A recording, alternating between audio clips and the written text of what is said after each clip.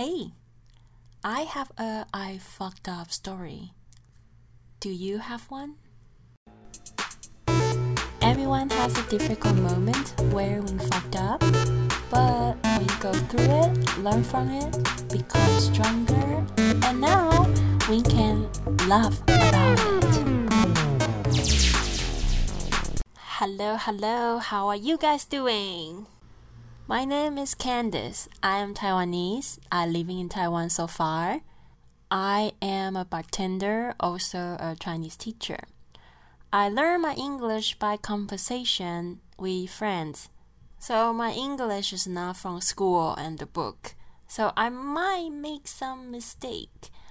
So if I did, please give me some credit. But why I want to use English for talk about this podcast is because I find out use English somehow is easier to describing my feelings. And also my job, I'm a bartender and mostly I use English talk to my customer about life, about a lot of experience. So for me, use English is a little bit natural than Chinese. So I wish I can use the English to describing my story to you guys. And the idea of this podcast is start one night I was talking to one of my customers.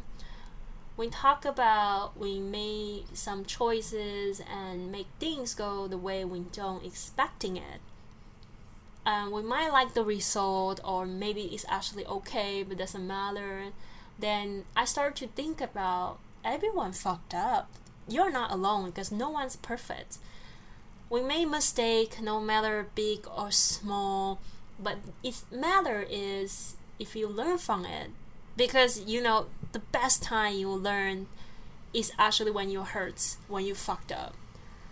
And when we learn from the experience, we can always grow stronger. And for sure, next time we can do better and actually know us better to know what we want and what are we looking for. So I want to start this podcast to share those stories, no matter maybe it will be sad, maybe it will be funny, or no matter what kind of story that is. And I just want to share those stories because everyone fucked up.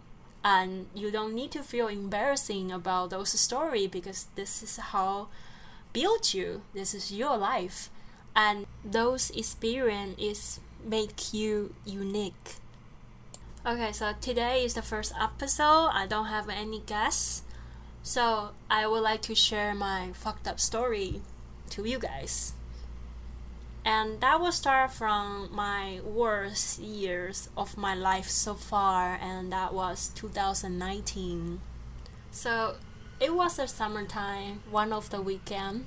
I went to Danshui with my boyfriend at that time. And Danshui is a city is beside the river. It's really pretty. There is a street food, restaurant, anything you can do. So a lot of couple or family will go there for a weekend, just for a day. It's quite chill. And the story happened when I come back from Danshui. And I was sleeping on the MRT and just waiting for go back to our house. From Danshui to Taipei is around 40 minutes to an hour. And suddenly I got a phone call. So I was sleeping, so I just picked it up. We all looking. And there was a lady. She told me she is from one of the online shop I was buying clothes at. And she asked, is this your name? Is this your phone number? Is this the address you putting? And is how much money you pay for buying your clothes at that time? And it's all correct. So at that moment, I believe it's from the online shop for sure. And then she apologized to me first and she said, there is a selling project their company is doing with the people who want to sell in the clothes, and then I suddenly put my information into the contract.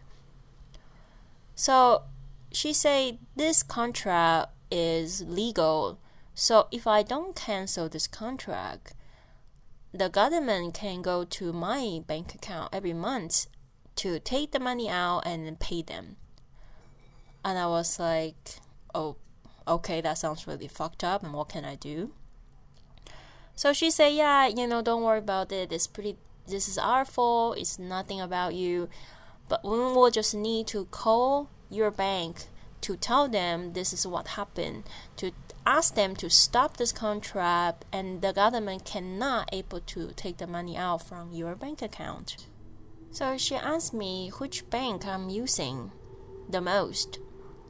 And she asked me to take out my card and turn around to read her the bank phone number, because she said she will call them and tell them what happened, so I don't need to be worried about anything.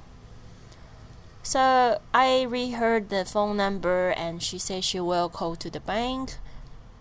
And she said the only things I will need to do is just the bank might call me to confirm this thing happened.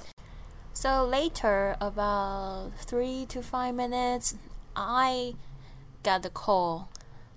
And the phone number is exactly the same as the bank phone number I just read it to the lady just now. So immediately I believe that's from the bank, because at that moment I didn't thought about the number can be fake, can be changed, So I answered. It was a guy, and he told me he's from the bank, and he told me he understands the situation. And the thing I need to do is really simple. I just need to do few times my identity proofment, and that will be done. I asked how to do this. He asked me, is there any closer ATM around you? And I was in the MRT. Every MRT in Taiwan had ATM. It's really easy. So he asked me to go to the ATM and tell them which ATM I'm using. At the moment I thought about, should I do this right now, because I haven't eaten dinner and I was really hungry. But in another head, I thought about, okay, if it's really quick, I can just finish this problem and I don't need to worry about it anymore. So I go down to the station, and he asked me to print a paper out and read him the papers has a ATM number, whatever the numbers on the paper. So I read him the number from the paper, and later I realized that's how he know how much money in my bank account. So he told me he already connect this ATM as a computer that I can do my identity check. So he asked me to go to one of the solutions, and I think it was payment or something, but it's not transfer money for sure. And he gave me a number to ask me to put into the ATM, and that number is my passport. That's what he said. And the number is pretty odd. It's like something 20987, this kind of number. So I did it. I did a few times, and he keep asking me to do this more than 3 times. At the moment, I think a little bit weird. And that's why I check the paper coming out from ATM every time. And I realized my money dropped. I was freaking out. I was like, why the number is not the same? And he told me, it's because we are doing this process, and this ATM now is not work as an ATM. So when we finish all this, the number will go back to normal. And I have to be honest to you guys, I know there's something wrong, but in my head, in my heart, I wanted to believe what he say is true, because when I see the money is gone, it's really making me panic. So I wish I can just finish this, and then then can make my money looks exactly the same like I had. So I did it one more time, and I really think it's not right. And he started being really pushy, really aggressive. So I looked my boyfriend and I asked him, hey, give me your phone. And I think at that moment I already stood on the ATM for 30 minutes. And for some reason he doesn't realize what happened and he doesn't ask me what I'm doing. And into the moment I asked him to give me the phone, and he looked at my face and he knows something's wrong. And I don't have the time to explaining him what happened. I just called the police station. I told him what happened. And the cop immediately told me, oh, this is the scam. You can just hand off the call. And that was the moment I know I fucked up. I was shaking. I cried right away. My heart beat so fast. I can't believe it. And I hand off my call. This guy even trying to call me back because he didn't took all the money from my bank yet, and he want every single penny from my bank. That's how horrible they are, Then don't just get a little bit and then think it's enough. They want to take all of it from you, any single penny. So I ran to the police station. I was hoping the police can help me to talk to the bank and to, freeze the bank account. So maybe my money can still, get it back. And the cop told me because today is Saturday and they don't really work at the bank. So we have to connect into them. And by the way, those accounts they are using is actually not a real account. Then created a one-time account for, I think, C2C, just for people who selling the thing for just one time. So the account is just online account. It doesn't have a real account, so they cannot lock it. So that means my money basically is gone, and I cannot find it back. So I cannot sleep. I cannot eat for a few days. In the whole time, I was thinking about, I wish I have time machine. I can go back there to stop myself. Because this guy, he took almost 80% of my saving. And if you know me, you know I am a worker. I work 2 or 3 jobs. And I eat cheap. I don't buy myself fancy stuff. And I'm still paying the bank of my university. So I was really mad about myself because those money I worked so hard to saving and I don't even using on myself. And at that moment I really wish the situation could be somebody just pulling gun to my head, and I can even tell myself a better excuse that, Candace, those money is for saving your life, so it's okay. But no, I doing this by nothing, just because I believe somebody told me stuff. That was a hard time, really tough. And later I started to tell myself, that's okay. I can only be happy that I'm still young, so everything for me is not too late. I can definitely make the money back. So now I learned it. I don't pick up strange phone call. I don't listen to anybody to tell me to go to the bank or ATM.